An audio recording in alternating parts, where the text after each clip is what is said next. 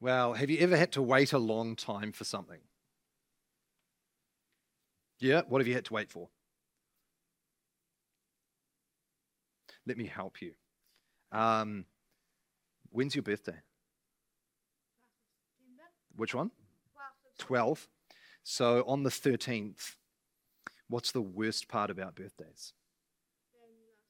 Yeah, and you've got to wait all the way around to the other side. It's like, yeah, it's my birthday, and you're looking forward to it. It's coming, it's coming, it's coming. And then you finally have it, and there's the cake, and there's the candles, and if your parents are kind, presents, and all sorts of wonderful treats, and grandma rings up and says, happy birthday, dear. And you're like, oh, thanks, grandma. And all the cool things happen that happen at birthdays, and it's wonderful. And then the next day you wake up and you go, oh, man, it's not my birthday anymore. That's pretty lame. I've got to wait a whole nother year, a whole year. And you've got to wait and wait and wait, and eventually it comes back around. And that can be really hard, right? But it's way easier if you've got a calendar. Because if you have a calendar, you can see how long you have to wait, right? And so you start, my birthday's in October, so you get to September and you start crossing off the months. Like, yeah, 1 month down.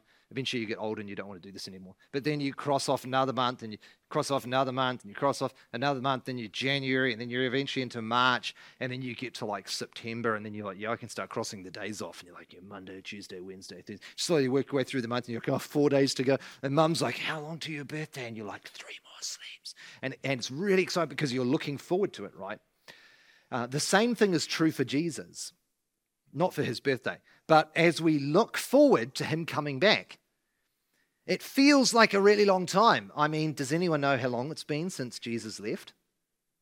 2023 years. Oh, you're pretty smart. That's right, about 2,000 years. It's been a long time. Anyone 2,000 years old?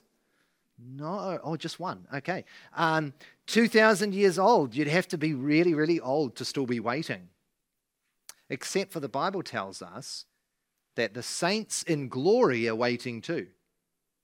All of the believers of God are waiting. But we're not just sitting around waiting. You know, there's different types of waiting. There's the waiting you do when you're sitting in the doctor's room. You know what that looks like, eh? Yeah, it looks something like this. And about 15 minutes later, and then about 4 hours later, because, you know, they take ages, I'm so bored. I just want this over. They're going to do something painful to me anyway. Can we just get this over and done with? That's not the sort of waiting we do. We do a different type of waiting. We're busily waiting. In fact, the word for waiting in the Bible is kind of like looking towards something. So rather than just sort of sitting around biding time, we're looking towards Jesus coming back. And we're going to be looking at that tonight in the sermon. Because God gives us a whole bunch of things to look forward to when Jesus comes back. And that helps us stay on track, stay motivated to live the lives God wants us to live. So let's pray and ask him to help us do that. Father in heaven, we thank you that you are with us. We thank you that there is a day coming when Jesus shall reign visibly before our eyes. Where from shore to shore, we will see his glory. And we pray, Lord, that you would give us patience, but especially that you'd help us to be faithful while we wait. Help us not to be like those that sit in a doctor's room, but help us to be busy as we wait. In Jesus' name we pray. Amen. We're turning through to the book of Titus, little letter of Titus. If you're a visitor, we've been just working our way through the letter over the last few months. We find ourselves in chapter 2. This morning we looked at verse 11 through 14 and thought a little bit about good works, thought a little bit about how salvation trains us in order to walk in godliness. And we're going to be picking up in the middle of that section in verse 13. Verse 13, I'll read from 11 to 15, but we're just looking at verse 13. For the grace of God has appeared, bringing salvation for all people, training us to renounce ungodliness and worldly passions, and to live self-controlled, upright, and godly lives in the present age, waiting for the blessed hope, the appearing of the glory of our great God and Savior, Jesus Christ, who gave himself for us to redeem us from all lawlessness and to purify for himself a people of his own possession, who are zealous for good works. Declare these things, exhort and rebuke with all authority. Let no one disregard you. Amen. May God bless the reading of his word to us. And before we come to consider it, let's humble ourselves before the Lord in a time of prayer.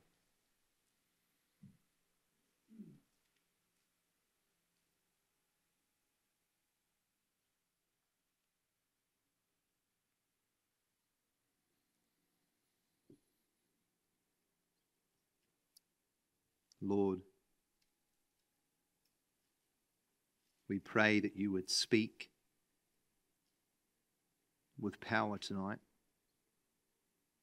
Lord, we don't just want to hear words of wisdom, as Paul would put it, but we want to hear words of power. We want to hear your word reverberating in our hearts, that we might love you and follow you. Father in heaven, we pray that you would build up your church through the Lord Jesus Christ. Lord, the return of Christ feels like a long way away. And so we pray that you would help us to see it clearly tonight by the eyes of faith. In Jesus' name we pray.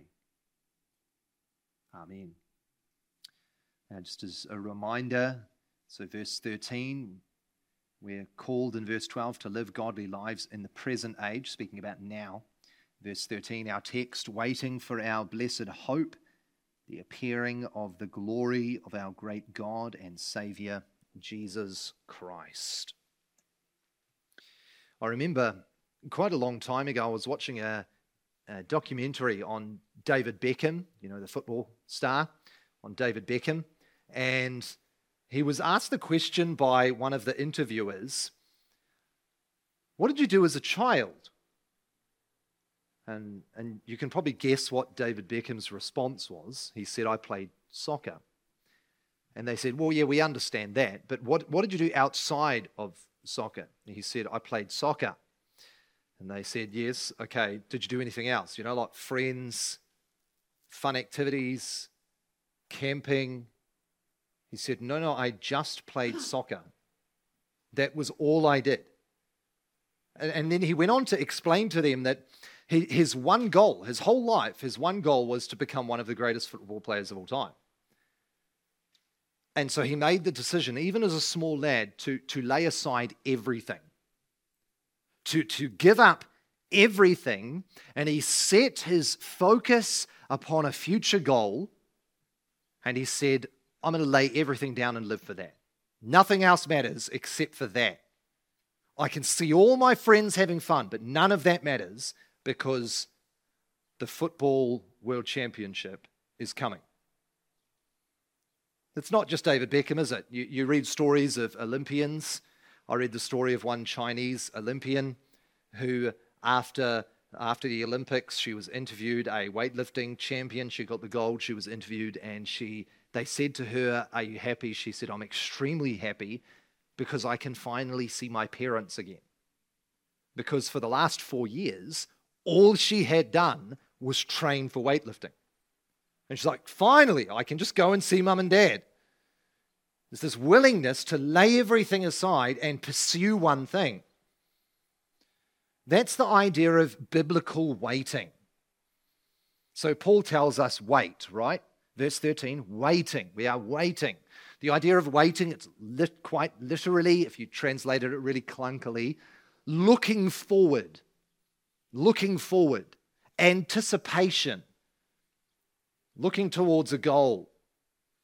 Now, I said to you this morning, for those of you who are here, I said that we would consider the motivation for godliness tonight.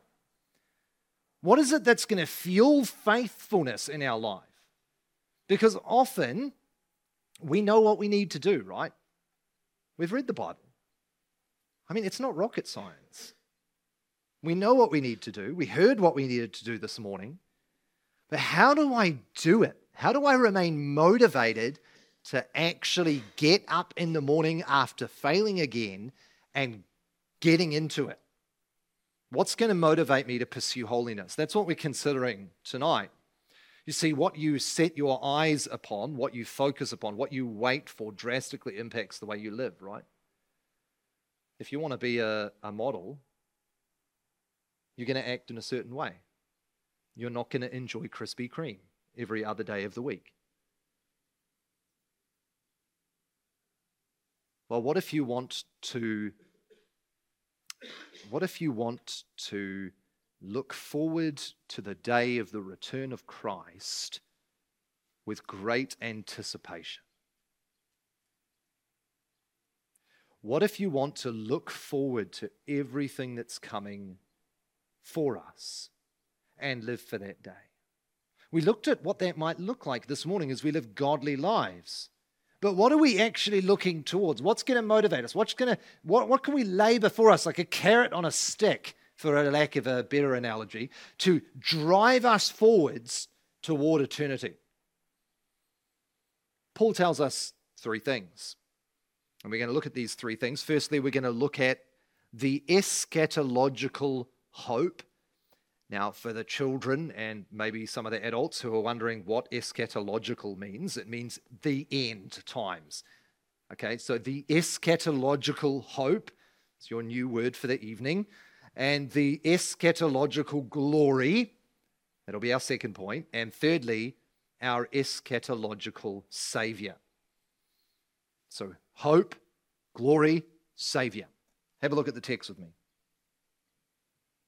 So we're seeking to live godly lives, verse 13, waiting for our blessed hope. Now, when Paul says our blessed hope, he doesn't mean hoping. You know, we can use hope like a verb. I'm hoping for something. I hope something happens. He's not using it in that way. He's speaking of a noun. He's talking about something. Something in the future, eschatological, something in the future to come. A hope that's in the future. Now, it's really important that you understand the way the Bible uses hope. I've said this many times, and I'm never going to grow tired of reminding you. Hope in the Bible is not like luck. You know how we use hope in the 21st century? I really hope I get married one day. That's not how I'm already married, but you know what I mean. That's not how the Bible uses hope. The Bible uses hope like a sure, guaranteed reality, a fixed thing. It's something you can bank on. Think of a check. When they used to use checks, I suppose that's not really a helpful analogy, is it? Think of some cash. If you have cash, you can use it for something. It's a certain reality. So too with biblical hope. So we are setting our mind towards the blessed hope. It's called blessed because it's based on God. So it's God's hope would be another way of saying it. What is this eschatological hope that we're looking for? Well, the New Testament describes this hope in 4 different ways. It talks about the hope of eternal life in Titus 3 verse 7. It talks about the hope of righteousness in Galatians 5 verse 5. It talks about the hope of salvation in 1 Thessalonians 5 verse 8. And it talks about the hope of the resurrection of life in Acts 23 verse 6. So what hope are we thinking about? Because Paul doesn't tell us, does he? He just says the blessed hope. Well, the reason he just says the blessed hope is because he means all of them. The blessed hope that we are looking towards is the resurrection from the dead, salvation, righteousness, eternal life.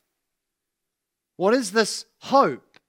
It's the thing we look towards to the day when all of our sorrows, everything that's wrong with this world gets undone. The pain, the affliction, the suffering, the sorrow, the torment, the persecution, the cancer, the car accidents, the grief of losing loved ones, all gone. That's the hope we're looking towards. But not just that, but the removal of sin. Isn't your sin something that grieves you? I did it again. Don't you long for the day when you will never just do it again? When you will be perfect as your heavenly Father is perfect? That's what we're looking forward to.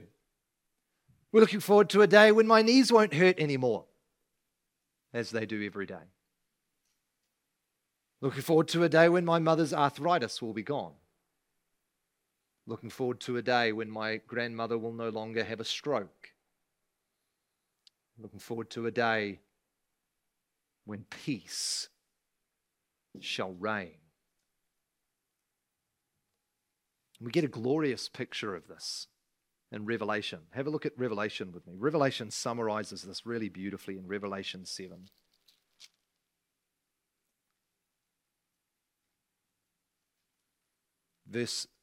Chapter 7, verse 13. One of the elders addressed me, saying, "Who are these clothed in white robes? And from where have they come?" I said to him, "Sir, you know." And he said to me, "These are the ones coming out of the great tribulation. They have washed their robes and made them white in the blood of the Lamb." Now listen to the things that are gone. "Therefore they are before the throne of God and serve him day and night in his temple. And he who sits on the throne will shelter them with his presence. They shall hunger no more, neither thirst any more. The sun shall not strike them, nor any scorching heat. For the Lamb in the midst of the throne will be their shepherd, and he will guide them to springs of living water, and God will wipe away every tear from their eyes." Don't you long for that? Don't you long for the day when the Lamb in the midst of the throne will be your shepherd? Not as he is now, but face to face. Don't you long for the day when he will lead you to living springs and wipe away the tears, wipe away the sorrows? There will be tears in glory, brothers and sisters. I know we often say there will be no tears there, but there will be when we first arrive. But our God will wipe them away. This is the hope that we look towards. And how does that motivate us, though? Is it, well, it's great. I won't get sick anymore. That sounds pretty good. But how does that motivate me? Well, think about it this way. If there's not going to be sin in the new heavens and the new earth, that means there's going to be no gluttony, right? There's going to be no theft. There's going to be no anger and hatred. There's going to be no gossiping. So if that's the thing we're looking forward to, would it not make sense that we pursue that with all of our might?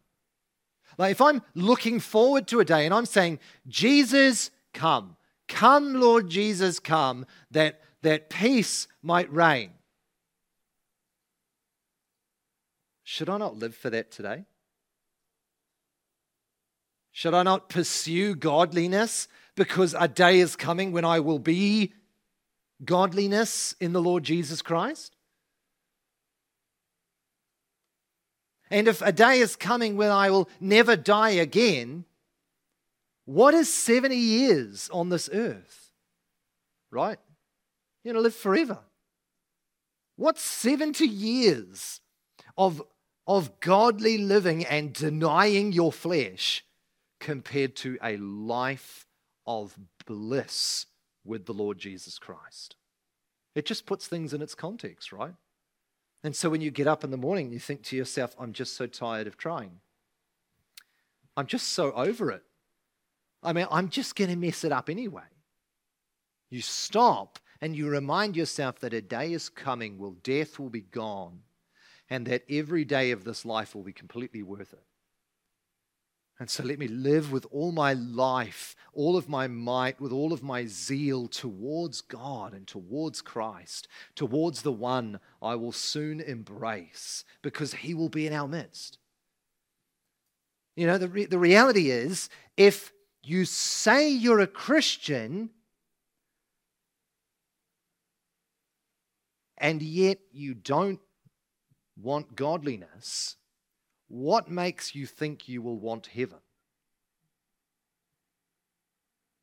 Because in heaven there is only godliness.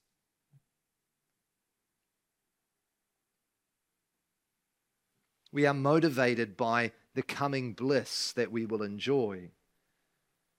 And so we look into the future towards eschatological hope, but then we also look into the future towards eschatological glory. Glory.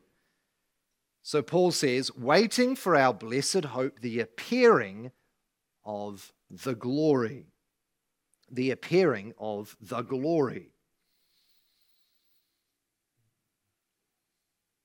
You know, this world was created for the glory of God, wasn't it? The heavens declare the glory of God, we're told. The heavens shine forth his majesty. And it must have been a glorious thing to behold in the garden, where no lion would eat you, and everything worked in perfect, blessed harmony and peace, where there was no sin, there was no corruption, where the image bearers displayed the glory of God to its fullest, where God had created this garden and put an image bearer in the center of it and said, reflect my glory for all to see. Fill this earth, subdue it, have dominion over it, spread my glory over the whole earth. And we messed it up. And what happened? Well, it's like in 1 Samuel, right? It's as though Adam and Eve wrote Ichabod. Remember that? Ichabod. The glory has departed. And they're cast into the wilderness with Ichabod written on their foreheads. Because no longer do they display the glory of God. No longer does the earth display the glory of God as it once did. It's not that it doesn't. Just like image bearers can display the glory of God, but not like they did. And so God, from that moment, was pointing towards a future where glory would be reestablished. Remember? What's in the temple? You get to the temple, and what do you see? You see lamps that represent trees. You see great pillars with gardens on them. It's meant to depict the first temple, the Garden of Eden. It's a picture of the glory of God. And what happens in that? No sin can come in. And it was to be a place where specially God's glory would be manifested in this world. But what happened? God wrote Ichabod on his own temple through the hands of the Babylonians, didn't he? Do you remember what takes place after the return from exile?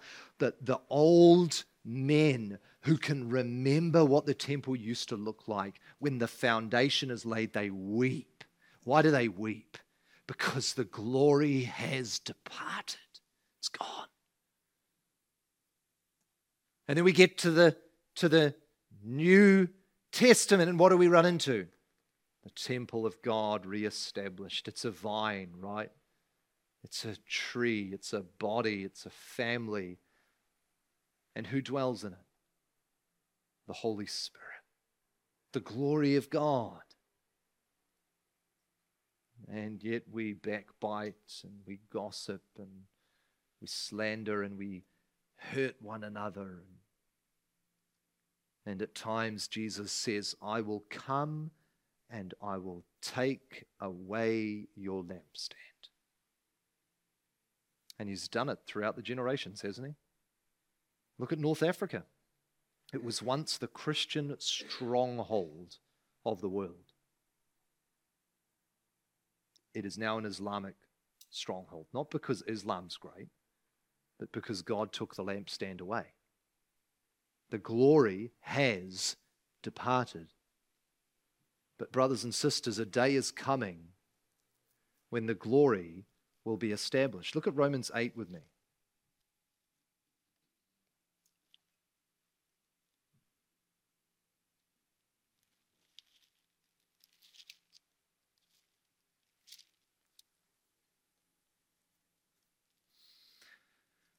Romans 8, and we'll pick up at verse 16.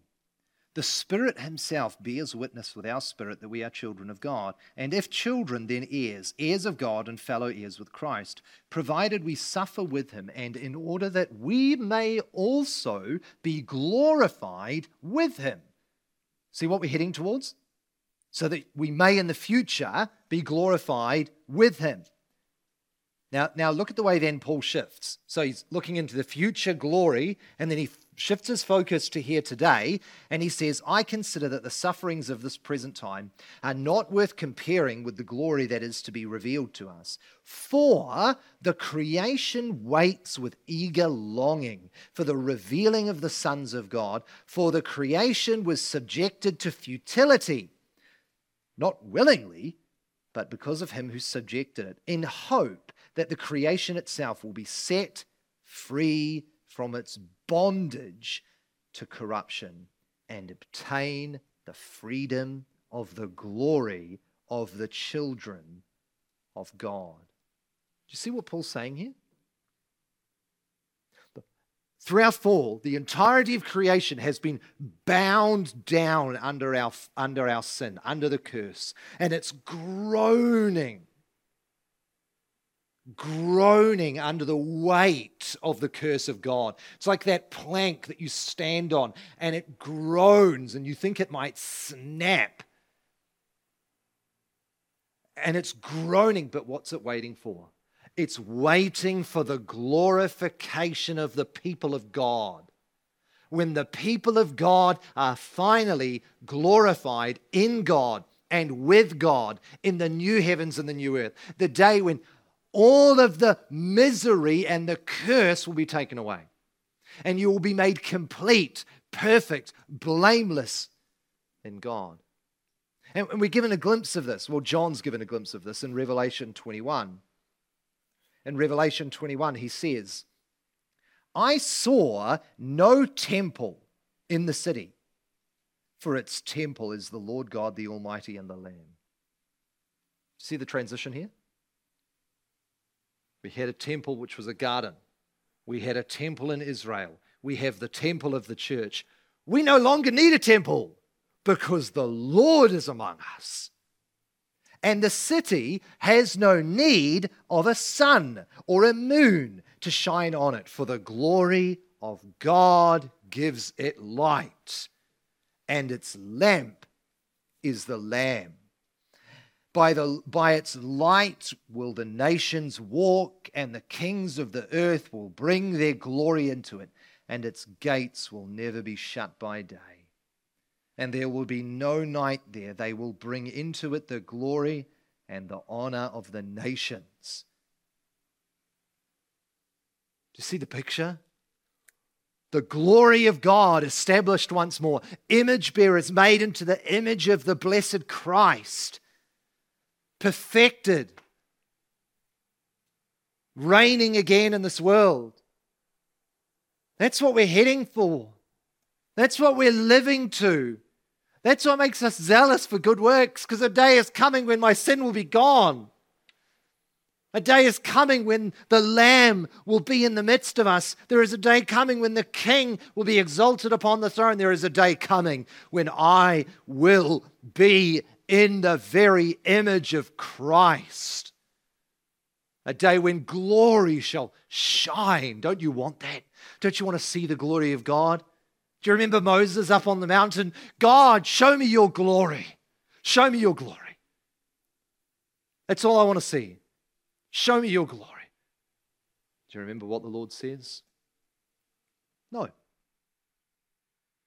No one can see my face and live, but I will show you my back. And he shows him just the edge of his garment. And Moses falls down in worship and praise. Well, brothers and sisters, the day when no one shall see the face of God and live shall be gone. For we shall see him face to face. We shall look upon his glory and not be ashamed. You see, here's the thing. For someone to dwell in glory, they must be glorious. Because otherwise, you're like Isaiah. What happens when Isaiah sees the glory of God? High and lifted up. Woe is me! But if sin is gone, there is no woe is me. We run into the glory of God rather than running away from it. This is what we walk towards. But there's one more. We've seen the eschatological hope, the eschatological glory, and now we see the eschatological Savior. Paul says, waiting for our blessed hope, the appearing of the glory of our great God and Savior, Jesus Christ. One of the dangers we have when we think about eternity is that we often end up thinking about stuff. We think about eternal life. Sounds pretty good. Think about our sore knees. We think about the death of our loved ones. We think about the removal of pain. We think about the removal of sin. We even think about glory. We think about hope and glory. But we're tempted to stop there. Paul crowns hope and glory with a person, with our great God and Savior, the Lord Jesus Christ. This great God and Savior is speaking of Jesus. It's not the Father and Jesus, it's just speaking about Jesus. Our great God and Savior, Jesus Christ.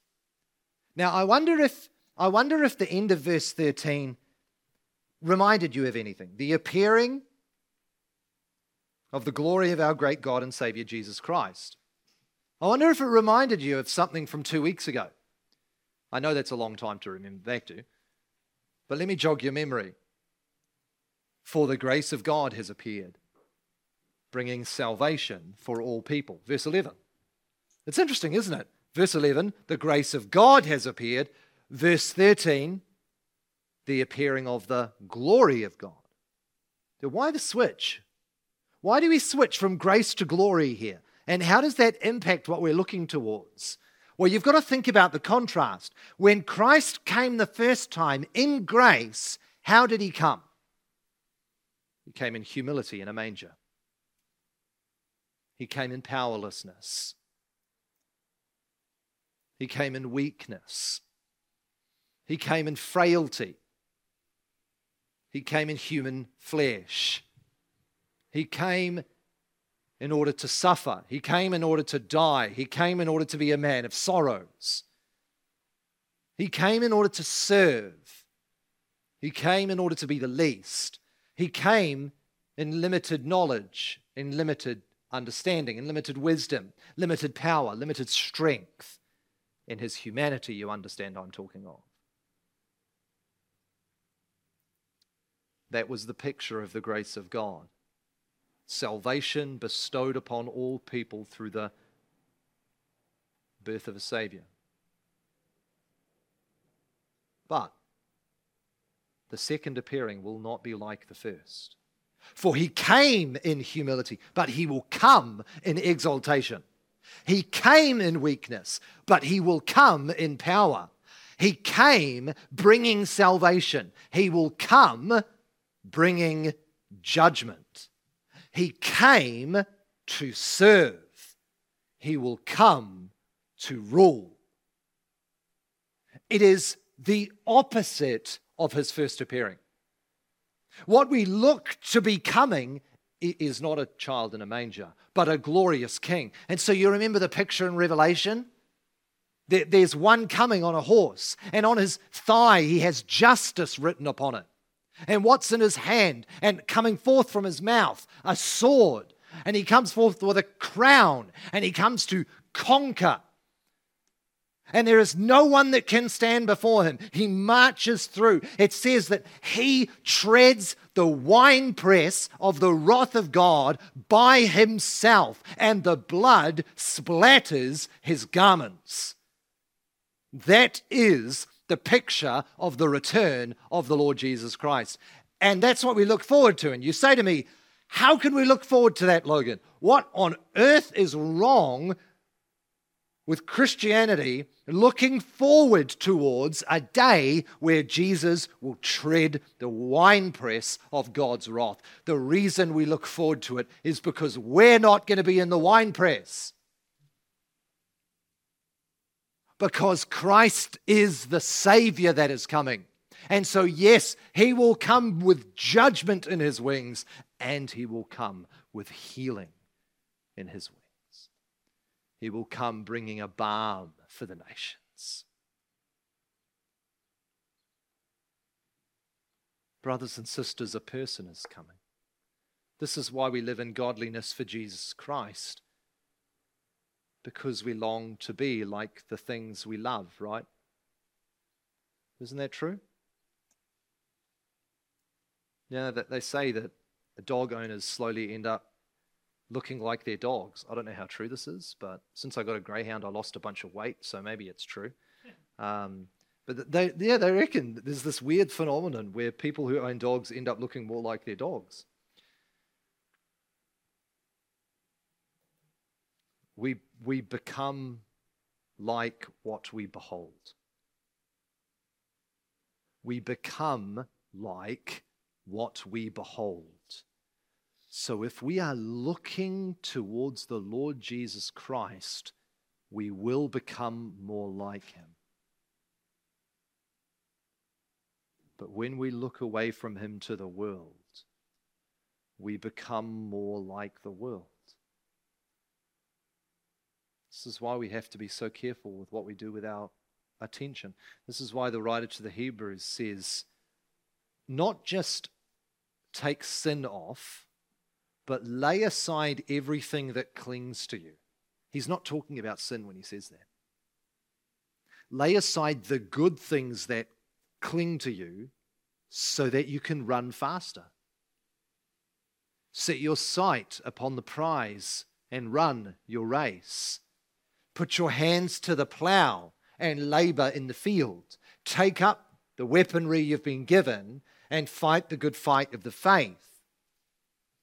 You know, Lamentations 3:24, Jeremiah says, "The Lord is my portion, says my soul.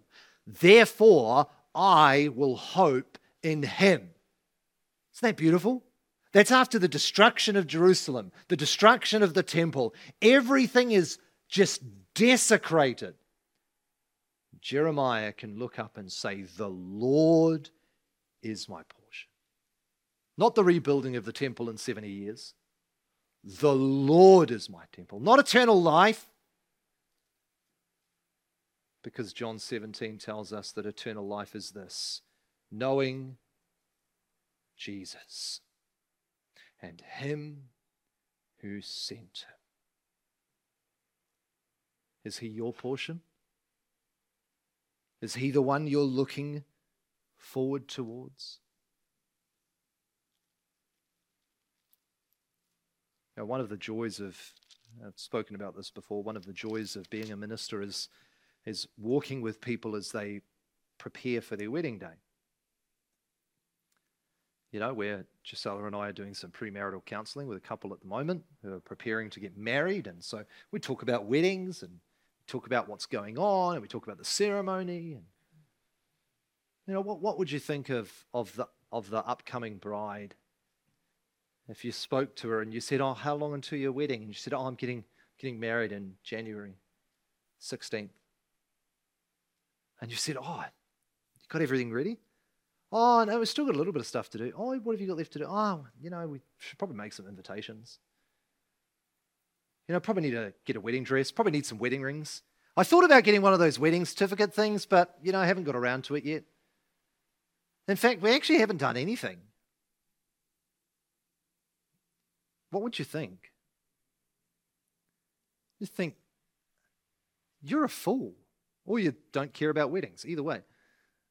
You think, you've got to be prepared. Brothers and sisters, we're heading for a wedding day, right? It's coming. Don't ask me when it's coming. I'm assuming it's not coming in 2023, but we've still got a few hours left. Maybe it'll be 2024. Maybe it'll be 3034. I got no idea. And if anyone tells you they do, they're wrong.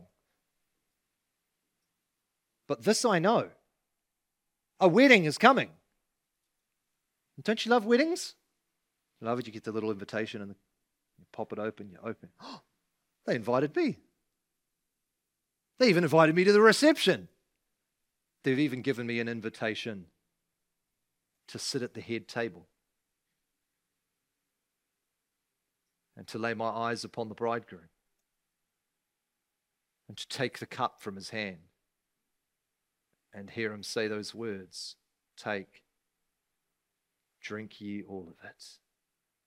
The day when Logan will never have to minister the Lord's Supper again because the Lamb in our midst will do it for us.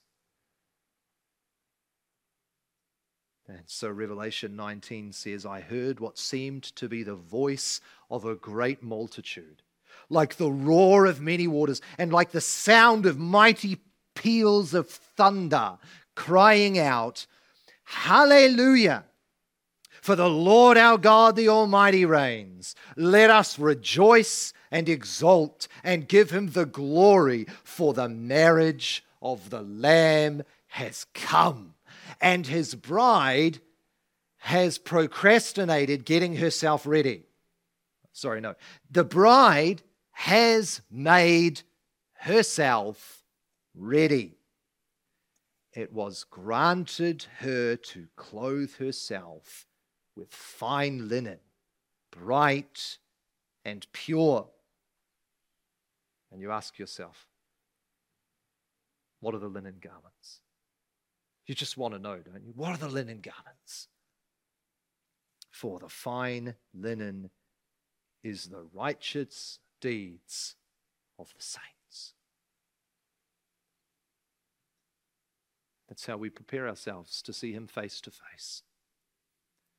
By receiving the salvation and righteousness of Christ given to us and his purchasing us in his appearance of grace, and then putting on the righteous deeds of Christ by pursuing godliness. Let us do it. May God grant us to be dressed in fine linen, bright and pure today. Come, Lord Jesus, come. Let's pray.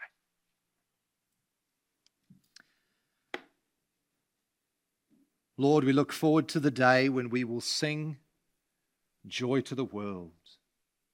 The King has come. Let earth receive her King. We look forward to the day when hope and glory and our eschatological Saviour will be ours. Help us to live for it. Help us to behold it and to become it.